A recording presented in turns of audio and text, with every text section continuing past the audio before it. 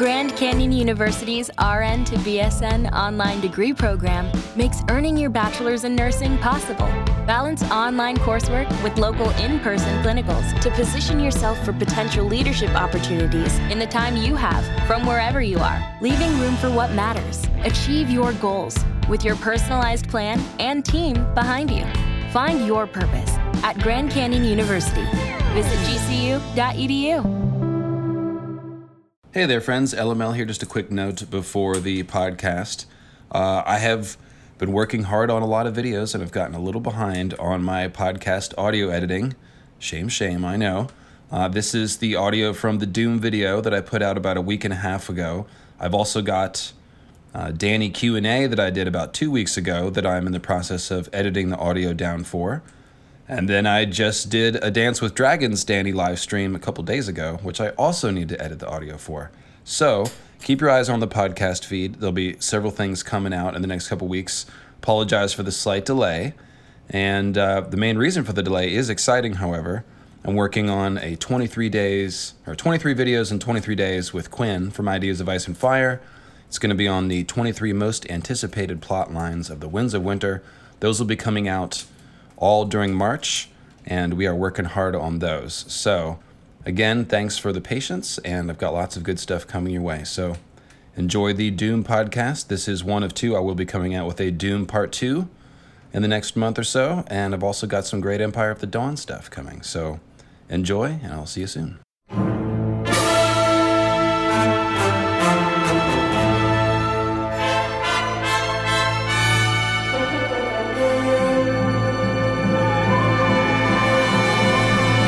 The Doom of Valyria is the biggest cataclysm in all of A Song of Ice and Fire, at least since the Long Night.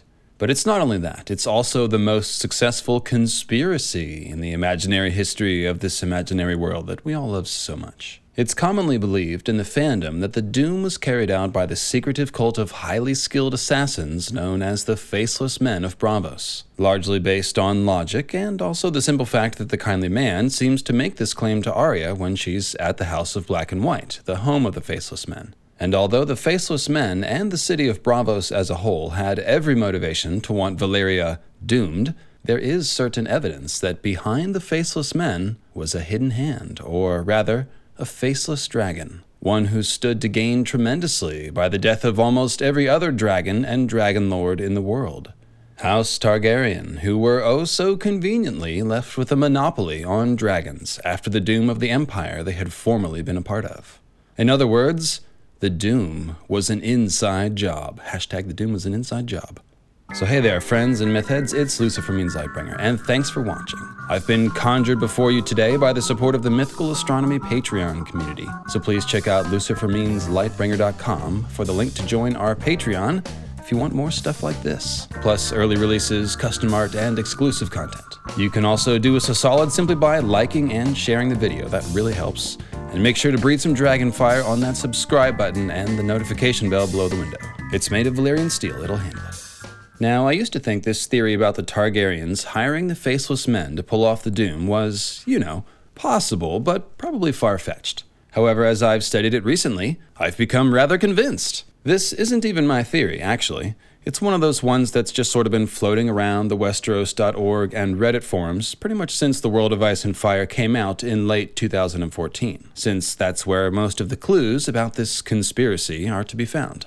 Alt-Shift-X made a great video about this last year, which I recommend, and I have a longer video with a live discussion about the Doom on my channel in the same playlist as this one. But today, we're going to nail this thing down, at least we're going to try to.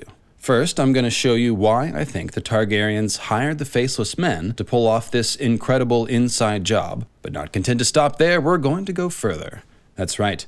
By pulling on the threads of this deadly conspiracy, we can begin to explain the mysterious actions and hidden motivations of the Faceless Men since the Doom. In fact, the Faceless Dragon Theory, or if you prefer T+FM D, actually compels us to completely re-examine everything we think we know about the motivations of the Faceless Men, as well as the motivations of the first Targaryens. And finally, the possible participation of the Targaryens in the downfall of Valyria, a 5,000-year-old genocidal slave empire, has important mirrors and echoes in the plot of Daenerys Targaryen, the last dragon, who uses her draconic power to free the slaves and slay the slave masters. But first, let's talk about that inside job.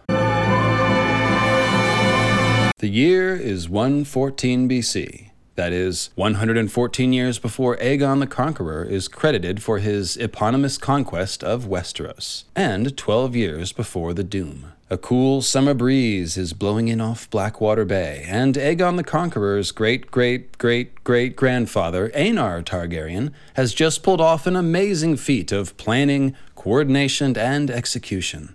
No, not the Doom of Valyria. He moved out of his old house that his family had lived in like forever. Before you walk, you gotta crawl. 12 years before the Doom of Valyria, 114 BC, Aenar Targaryen sold his holdings in the freehold in the lands of the Long Summer and moved with all his wives, wealth, slaves, dragons, siblings, kin, and children to Dragonstone, a bleak island citadel beneath a smoking mountain in the narrow sea. Now, all the other dragon lords laughed and called Aenar names, but I think he had a plan. One based on more than just this prophecy that we're told about. At its apex, Valyria was the greatest city in the known world, the center of civilization. Within its shining walls, 2 rival houses vied for power and glory in court and council, rising and falling in an endless, subtle, oft savage struggle for dominance. The Targaryens were far from the most powerful of the Dragon Lords, and their rivals saw their flight to Dragonstone as an act of surrender, as cowardice. But Lord Aenar's maiden daughter Daenys, known forever afterward as Daenys the Dreamer, had foreseen the destruction of Valyria by fire. And when the Doom came 12 years later, the Targaryens were the only Dragon Lords to survive. As I said, very convenient for the Targaryens to suddenly be the only ones left with dragons, right? Was it prophetic foresight? Well, perhaps, but Aenar Targaryen also had a much more tangible reason to flee Valyria and head over to Dragonstone, and that would be trade. When Aenar relocated his family there in 114 BC, the World of Ice and Fire tells us that it had already been established as a Valyrian trading outpost for some 200 years. Dragonstone had been the westernmost outpost of Valyrian power for 2 centuries. Its location athwart the gullet gave its lords a stranglehold on Blackwater Bay, and enabled both the Targaryens and their close allies, the Valyrians of Driftmark, a lesser house of Valyrian descent, to fill their coffers off the passing trade. Valyrian ships, along with those of another allied Valyrian house, the Celtigars of Claw Isle, dominated the middle reaches of the Narrow Sea, whilst the Targaryens ruled the skies with their dragons. Aenar, you sly fox. You might have seen his daughter as a prophet, but I think he also must have seen the prophet of the Narrow Sea trade market. Prophet, see, not prophecy.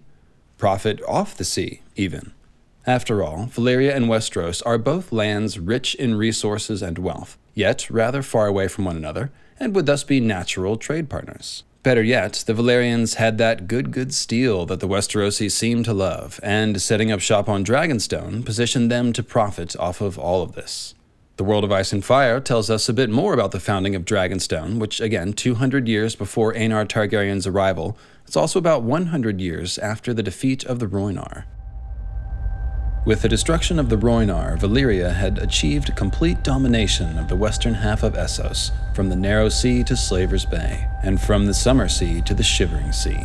Slaves poured into the freehold and were quickly dispatched beneath the 14 flames to mine the precious gold and silver the freeholders loved so well. Perhaps in preparation for their crossing of the Narrow Sea, the Valyrians also established their westernmost outpost on the isle that would come to be known as Dragonstone, some 200 years before the Doom. No king opposed them, and though the local lords of the Narrow Sea made some effort to resist it, the strength of Valyria was too great. With their arcane arts, the Valyrians razed the citadel at Dragonstone. 2 centuries passed, centuries in which the coveted Valyrian steel began to trickle into the 7 kingdoms more swiftly than before, though not swiftly enough for all the lords and kings who desired it. And although the sight of a dragon lord flying high above Blackwater Bay was not unknown, it occurred more frequently as time passed. Valyria felt its outpost was secured, and the dragon lords thus continued their schemes and intrigues on their native continent. Ah, but what about the Dragon Lord scheming and intriguing on Dragonstone, Aenar Targaryen? Well, I'm not sure how Aenar came to possess the title deed to Dragonstone from whomever had it before him. Maybe he won it in a game of high-stakes Cyvasse, who knows? But we can see that it worked out very well for him and his, and not just because they survived the Doom, but because Lord of Dragonstone was simply a lucrative position to be in. Demand for Valyrian steel was high, and this supply tightly controlled and flowing through Dragonstone. So with some 227 Valyrian steel weapons said to be floating around Westeros, we can surmise that Aenar was stacking gold coins to the rooftops. Now, I suppose it's possible that Aenar was just a very mystical dude and knew that he should absolutely make huge life-changing decisions based on interpreting the scary dreams of his 12-year-old. Hey there, honey, what you drawing? Oh, this is the Doom, Daddy. I see it in my dream every night. Yes, I suppose it is possible that Aenar fled Valyria based on this prophetic warning and then just happened to blunder into a fabulous opportunity to become extremely wealthy. But I think it's more likely that he was simply a forward-thinking dude for his day. The profitability of Dragonstone was plain to see, having been well established by Aenar's time, but apparently none of the other powerful Valyrian dragon lords could ever imagine living anywhere but their fabled palaces in Valyria. They're basically like the people who can only live in downtown Manhattan or like the cool part of San Francisco or whatever. Therefore, it fell to a lesser dragon lord like Aenar Targaryen to take this opportunity and make the most of it. And that's just what he did. I don't rule out the possibility that Daenys the Dreamer's visions were real, and we'll come back to that. But as you can see, the move did make plenty of sense for purely economic reasons. It also made a lot of sense if old Aenar the Exile, as he came to be known, helped plan and finance the Doom. Stand well away from the blast zone, as they say. In fact, let's talk about that blast zone, known as the 14 Flames, where we can try to pin down the basic mechanics of the Doom so that we can understand just how Aenar is fingerprinted in this whole affair. After all, it's not enough to simply point out a motive. Clearly, there are potential advantages to having a monopoly on dragon power, but we also know that Targaryens do occasionally have prophetic dreams which turn out to be accurate. And thus, it really is possible that Aenar and his family survived the Doom because he had the wisdom to heed his daughter Daenys. Daenys the Dreamer's credibility is also bolstered by the respect given to Signs and Portents, the book made up of her visions. So we're going to need a pretty strong case here to blame, or perhaps credit, Aenar the Exile Targaryen for the Doom of Valyria.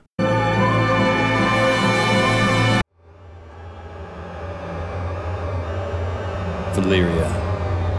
It was written that on the day of the Doom, every hill for 500 miles had split asunder to fill the air with ash and smoke and fire, blazes so hot and hungry that even the dragons in the sky were engulfed and consumed. Great rents had opened in the earth, swallowing palaces, temples, and entire towns. Lakes boiled or turned to acid, mountains burst, fiery fountains spewed molten rock 1,000 feet into the air, red clouds rained down dragon glass and the black blood of demons, and to the north the ground splintered and collapsed and fell in on itself, and an angry sea came rushing in. The proudest city in all the world was gone in an instant. Its fabled empire vanished in a day, the lands of the long summer scorched and drowned and blighted. An empire built on blood and fire, the Valyrians reaped the seed they had sown. The Valyrian Empire was founded on a highly volcanic peninsula, as you can see on this map. The 14 Flames, elsewhere referred to as the Burning Mountains of the 14 Flames, are presumably the 14 largest active volcanoes on this peninsula. In general, we should think of Valyria and the Doom as largely parallel to the Roman Empire and the eruption of Mount Vesuvius, only bigger and with magic. Have you ever looked at a dollar bill on weed? Have you ever erupted a volcano on magic? So how does one live on top of an active volcanic range for 5,000 years without some sort of Vesuvius-type incident? Well, the answer is sorcery, and it seems the Valyrians carefully controlled these 14 flames with their powerful sorcery. This passage from the World of Ice and Fire, speculating on the cause of the Doom, is rich with clues, so pay close attention. To this day, no one knows what caused the Doom. Most say that it was a natural cataclysm, a catastrophic explosion caused by the eruption of all 14 flames together. Some septons, less wise, claimed that the Valyrians brought the disaster on themselves for their promiscuous belief in 100 gods and more, and in their godlessness they delved too deep and unleashed the fires of the 7 hells on the freehold. A handful of maesters, influenced by fragments of the work of Septon Barth, hold that Valyria had used spells to tame the 14 flames for thousands of years, that their ceaseless hunger for slaves and wealth was as much to sustain these spells as to expand their power, and that when at last those spells faltered, the cataclysm became inevitable.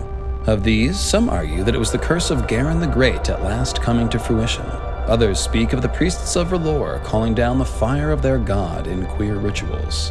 Some, wedding the fanciful notion of Valyrian magic to the reality of the ambitious great houses of Valyria, have argued that it was the constant whirl of conflict and deception amongst the great houses that might have led to the assassination of too many of the reputed mages who renewed and maintained the rituals that banked the fires of the 14 flames.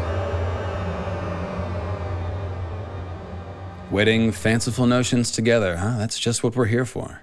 Now, in all seriousness, we are being given all the pieces to the puzzle here. All we have to do is wed the very realistic notion of Valyrians using potent sorcery to bank the fires of the 14 flames with the equally realistic notion of setting off a volcanic chain reaction by the targeted assassination of the mages whose responsibility it was to maintain those fires. And who was thought to have put such assassinations into motion? Rival Valyrian houses. Houses like House Targaryen, with their safe island retreat hundreds of miles from Valyria, and with their fists and pockets stuffed full of Westerosi gold from that lucrative narrow sea trade. The kind of gold you'd need to pay for a bunch of faceless men to carry out multiple coordinated assassinations. But that's getting ahead of ourselves. Let's unpack what the maesters are saying here so you guys don't think I'm leaping to conclusions. Though the maesters are somewhat skeptical of Valyrian sorcery, they do acknowledge its existence, and Septon Barth almost certainly has the right idea when he talks about mages using spells to bank the fires of the 14 flames. It would be very like the way a blacksmith carefully banks the fires of their forge to the precise temperature needed for whatever metalworking they might be doing, and I think this makes a lot of sense because, again, the Valyrians successfully lived and thrived on top of volcanoes for 5,000 years. The only way to bottle up volcanoes for an extended time like this would be sorcery. It's not something you can do in the real world. And we know that the Valyrians were in fact powerful sorcerers who dealt in the mediums of fire and blood. And here I can't miss the opportunity to dispense the Marwyn the Mage wisdom as given to Sam Tarly in A Feast for Crows. "What feeds the flame?" asked Sam. "What feeds a dragon's fire?" Marwyn seated himself upon a stool. All Valyrian sorcery was rooted in blood or fire. The sorcerers of the Freehold could see across mountains, seas, and deserts with one of these glass candles. They would enter a man's dreams and give him visions, and speak to one another half a world apart, seated before their candles. Do you think that might be useful, Slayer? We would have no more need of ravens. That is some very powerful sorcery, as are the acts of forging unbreakable magic swords, shaping molten stone into strange, fanciful, and ornate shapes, such as we see at Dragonstone and such as we would see in Valyria before the Doom, and of course, magically bonding with dragons and occasionally popping out deformed lizard babies. The Valyrians also seem to have gone the way of Dr. Moreau, only Lovecraft, at Gogossos in the Basilisk Isles, so that's more very powerful and dark magic. Thus, I think it's safe to conclude that the Valyrians did indeed use their potent sorcery to achieve and maintain some sort of manageable volcanic equilibrium all across their subcontinent, and this sets things up perfectly for the Faceless Men. Consider the Faceless Man credo. Nobody expects the Faceless Men. Our chief weapon is murder. Murder and surprise. Surprise and murder. Our 2 weapons are murder and surprise and taxidermy. Our 3 weapons are murder and surprise and taxidermy. And an almost fanatical devotion to the god of death. Our 4. Amongst our weapons are... I'll come in again. Now, whether or not you expected a sort of Spanish Inquisition, you see the point here. I like Monty Python a lot. No, the actual point here is that the only thing keeping these massive volcanic mountains in check were a handful of fire mages, punching away their time cards for the Fire Mage Guild. Even the blind maesters of Old Town can put 2 and 2 together here. The simplest way to cause the doom would have been to assassinate a few of those mages. Enter the Faceless Men, who happen to be highly skilled assassins with a potential grudge against Valyria, and who, importantly, have confessed to the crime. This is from A Feast for Crows, as the kindly man, as the head faceless man is called, explains the horror of the Valyrian slave mines to Arya, and how the faceless men began when one person heard the slaves crying out for mercy. All gods have their instruments, men and women who serve them and help to work their will on earth. The slaves were not crying out to 100 different gods, as it seemed, but to one god with 100 different faces, and he was that god's instrument. That very night he chose the most wretched of the slaves, the one who had prayed most earnestly for release, and freed him from his bondage. The first gift had been given. Arya drew back from him. He killed the slaves? That did not sound right. He should have killed the masters. He would bring the gift to them as well, but that is a tale for another day, one best shared with no one.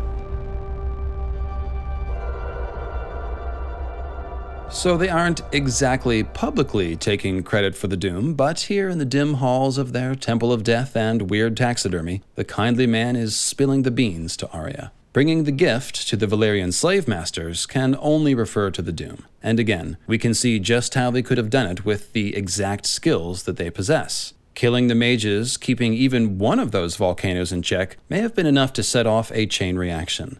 And the Faceless Men would have been capable of killing the mages in multiple locations at the same time if they had wished.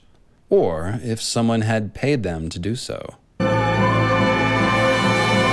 The Assassin's Guild, known as the Faceless Men of Braavos, typically work for hire, though I believe there are clues that they have their own agenda and may do things for their own reasons. Certainly, we can see the reason that they might want to exact this kind of total revenge on the Valyrians, as they trace their origins to escaped slaves and refugees from Valyria. They might have seen it as revenge, or simply as cosmic justice according to their beliefs about life and death. But whatever the case, they suffered greatly at the hands of the Valyrians and saw the full horror of their existence up close, and may have thus decided to wipe them out once they had the power to do so. However, the Faceless Men are primarily in the business of charging exorbitant amounts of gold to carry out their assassinations. And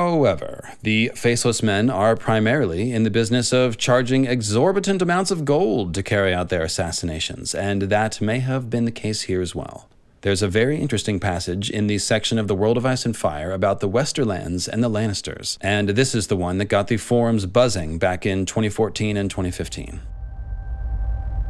The gold of the West has traveled far, and the Maesters know there are no mines in all the world as rich as those of Casterly Rock. The wealth of the Westerlands was matched in ancient times with the hunger of the freehold of Valyria for precious metals, yet there seems no evidence that the Dragon Lords ever made contact with the Lords of the Rock, Casterly or Lannister. Septon Barth speculated on the matter, referring to a Valyrian text that has since been lost, suggesting that the freehold sorcerers foretold that the gold of Casterly Rock would destroy them. What was that now? How could the gold of Casterly Rock help destroy Valyria? Well, enter crafty old Aenar Targaryen, pockets flushed with all that Westerosi gold, and specifically some of that Casterly gold. The sword Brightroar came into the possession of the Lannister kings in the century before the Doom, and it is said that the weight of gold they paid for it would have been enough to raise an army. The plot thickens. Those vain Lannisters, knowing them, they probably weren't content with just your standard-issue Valyrian steel sword like the Starks' humble greatsword Ice. Oh no. You know they wanted the jewel-eyed lion heads all over the damn thing, ruby-encrusted everything, elaborate gold craftwork, the whole nine. 3 fullers, not 2, thanks very much. So they paid a king's ransom for it. How did they put it? Enough gold to buy an army. Enough gold to buy an army is also enough gold to buy, say, 14 Faceless Men, last time I checked guild rates. And more seriously, I'll point out that this is a wordplay clue meant to imply that the gold from the sale of Brightroar paid for a destructive force. Not a standard army, but instead a small army of Faceless Men. In fact, enough gold to buy an army is almost the exact phrasing that Peter Baelish uses to describe the cost of hiring the Faceless Men when King Robert and the small council are debating about how to assassinate Daenerys in a Game of Thrones. Hat tip to YouTube user Caspar Mathiasen. On Braavos, there is a society called the Faceless Men, Grandmaster Pycelle offered. Do you have any idea how costly they are? Littlefinger complained. You could hire an army of common sellswords for half the price, and that's for a merchant. I don't dare think what they might ask for a princess. Again, these are just the type of wordplay clues that George relies on to feed us hints about his various mysteries. The gold of the Lannisters will destroy Valyria.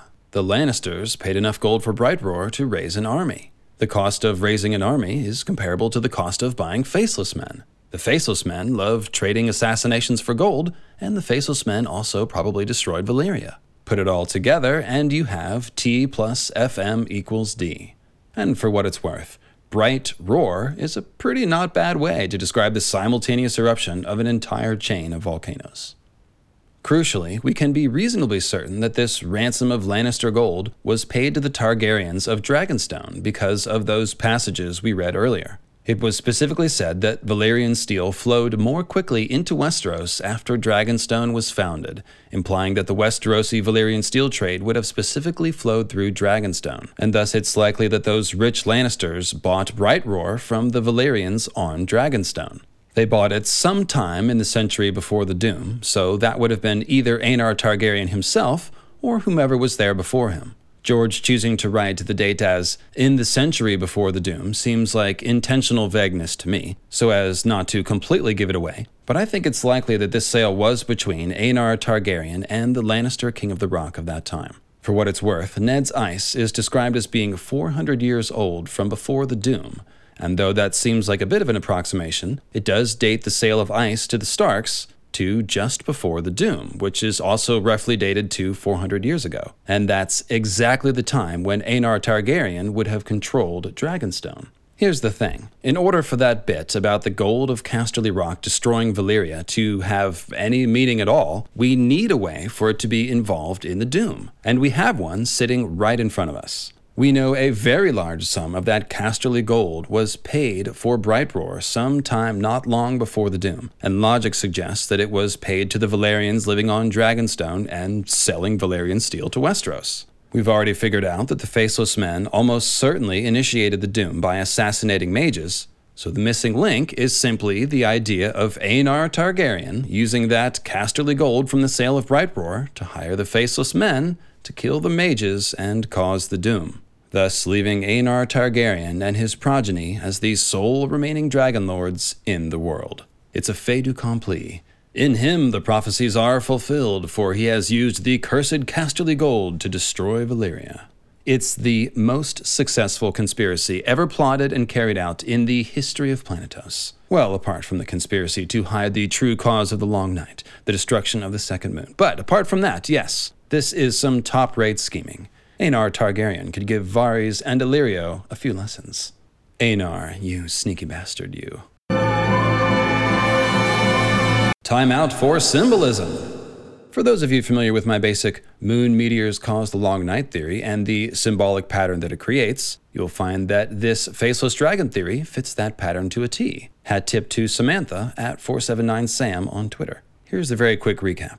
Up in the sky, the sun appears to send its red comet sword plunging into the heart of the moon, which drinks the fire of the sun and cracks, creating a shower of moon meteors that fall to the earth and cause a global winter and darkness.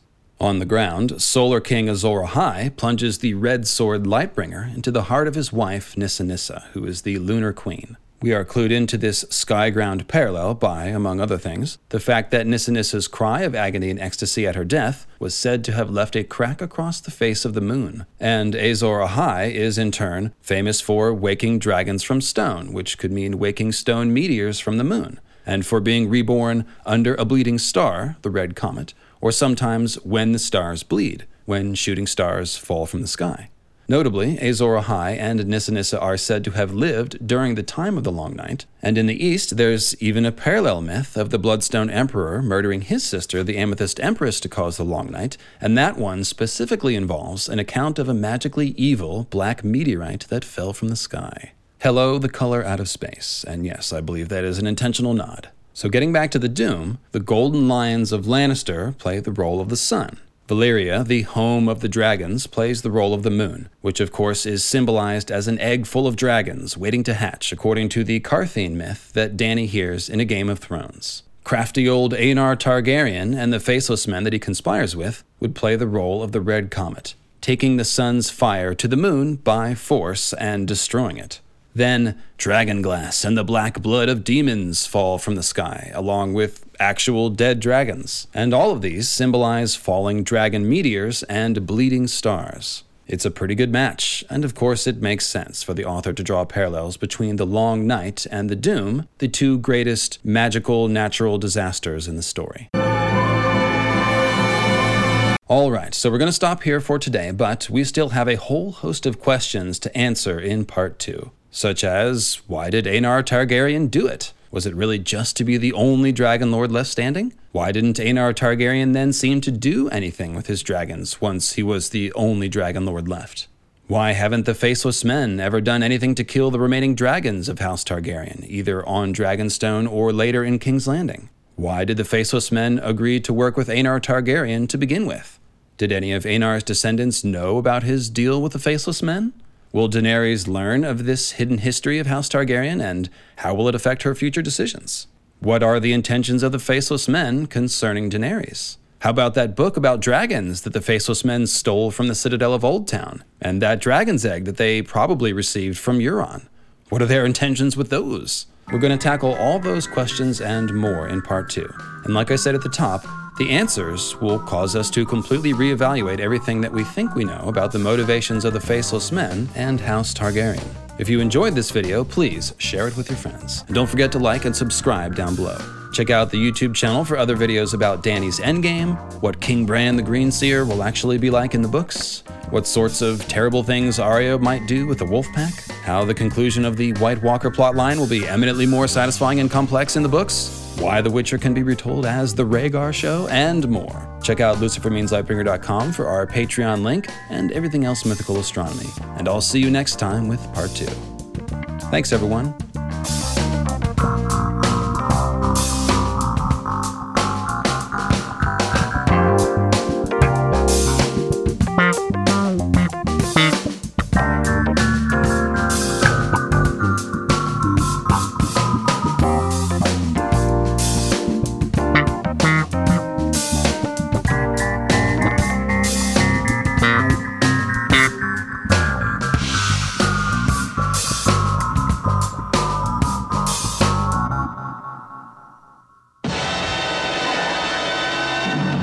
Nobody expects the Faceless Men. Our chief weapon is murder. Murder and surprise. Surprise and murder are 2 weapons. Murder and surprise and taxidermy are 3 weapons. Are murder and surprise and taxidermy and an almost fanatical devotion to the god of death are 4. No. Amongst our... Oh, let me come in again.